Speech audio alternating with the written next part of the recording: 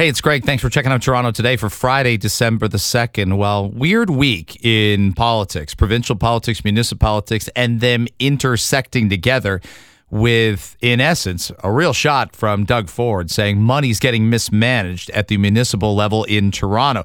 John Tory had said earlier in the week he needed money from the province because obviously conservative MPPs and their ridings would end up suffering as a result. I didn't view that as any sort of threat. That's just an observational, practical thing that would end up being the case. But there's a bit of a war of words, and we'll see where it goes next week. My thoughts right here about it on Toronto Today. Doug Ford and John Tory don't have a ton in common politically. They both have a mandate right now, that's for sure. John Tory's mandate, stand up for the city, put Toronto back on its 2 feet. It was a little of a struggle in the last couple of years to do that necessarily. I've made the case before, and some of you have probably heard it. There have been there's been some hesitancy on the city of Toronto. I think we have been cautious to a fault, but some of that is having one hand tied behind your back by the provincial government in terms of restrictions. So yesterday, I was really surprised to see that it all kicked off a little bit with Doug Ford questioning the city's spending.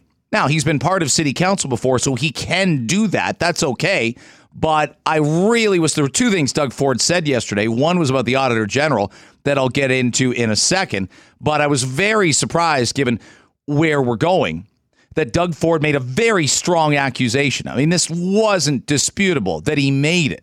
He's not going to be able to come today and say, I was misquoted. He's not going to be able to get in front of a microphone today, should he so desire, and say, people twisted my words up. Now, they're right there in front of you, and I heard them, and many others did as well. And so this is going to be really interesting.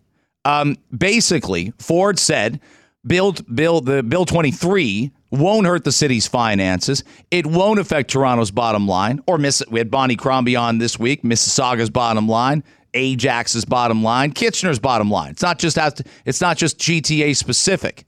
Many mayors are saying we're going to have to put property taxes through the ceiling. If a 5 to 10% raise in your property taxes is through the ceiling.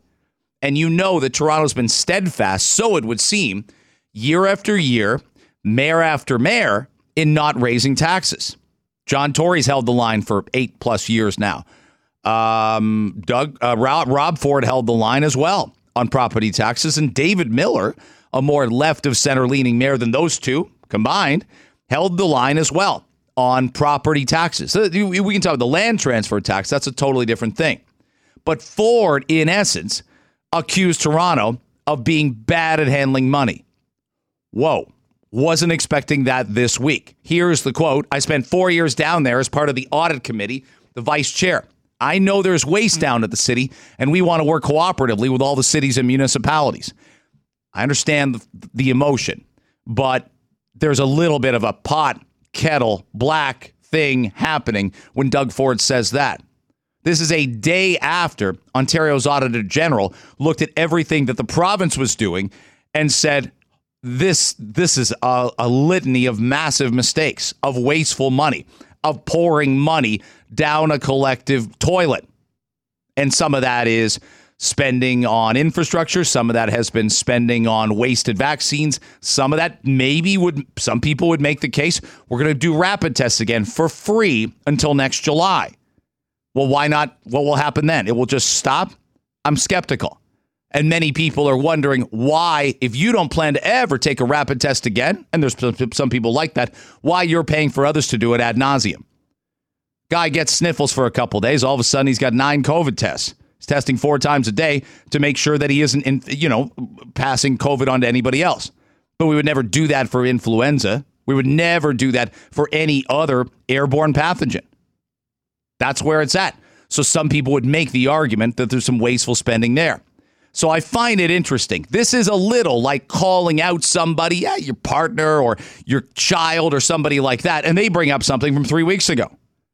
Doug Ford got called out by the Auditor General for some bad spending mistakes, and he's the big guy. He's the premier. He has to own it at the end of the day. But to turn then and say, city doesn't know how to spend their money either, sounds a little personal. And I didn't think they would go there, given it looked like, and I think we need this too, Doug Ford and John Tory, to go along to get along. There might be a simmering feud between the two. But so far, and for the most part, exclusively during the pandemic, they've been able to stand in front of microphones and talk about each other, and talk about each other with great deference and respect. John Tory went to Doug Ford and said, I need these strong mayor powers. What are you going to do about it? And Ford's like, I'm going to give it to you. Does that sound like, bitter blood enemies? I don't think so. There's all sorts of rumor and innuendo that Doug Ford would leave the premiership and come back and run for mayor of Toronto someday. And John Tory's obviously not going to run again.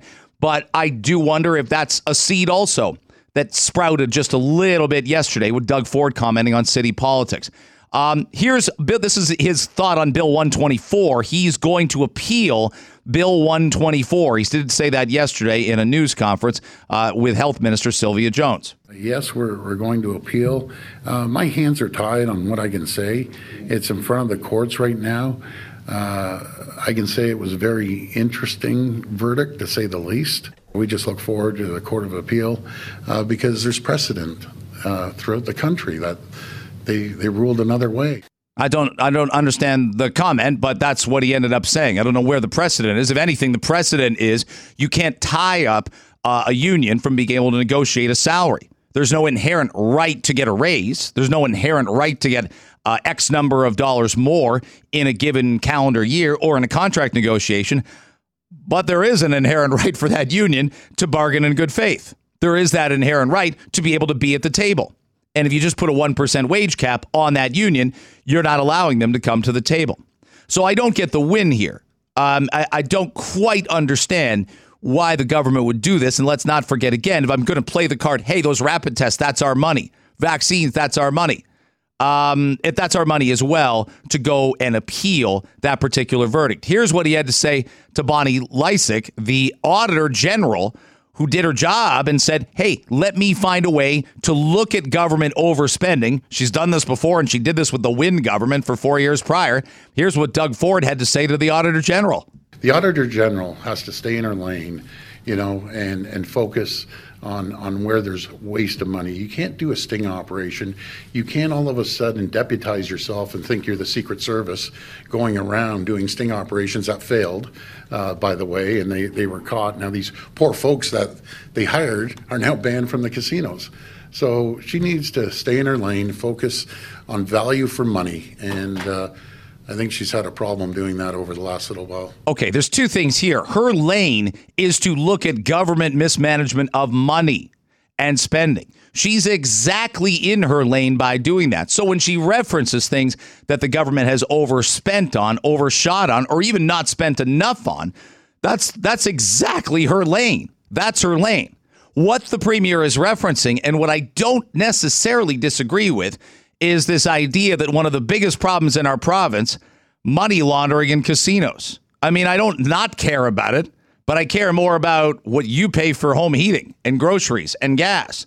And I care more about what our healthcare looks like and our education looks like. He's referencing some shoppers that were hired by a private consulting firm to go into casinos and see if they could launder money. Again, it's right out of season 4 of Ozark. Check it out. It's amazing. But I don't disagree that it's not in the top 30 or 40 of the big problems that we've got in Ontario right now.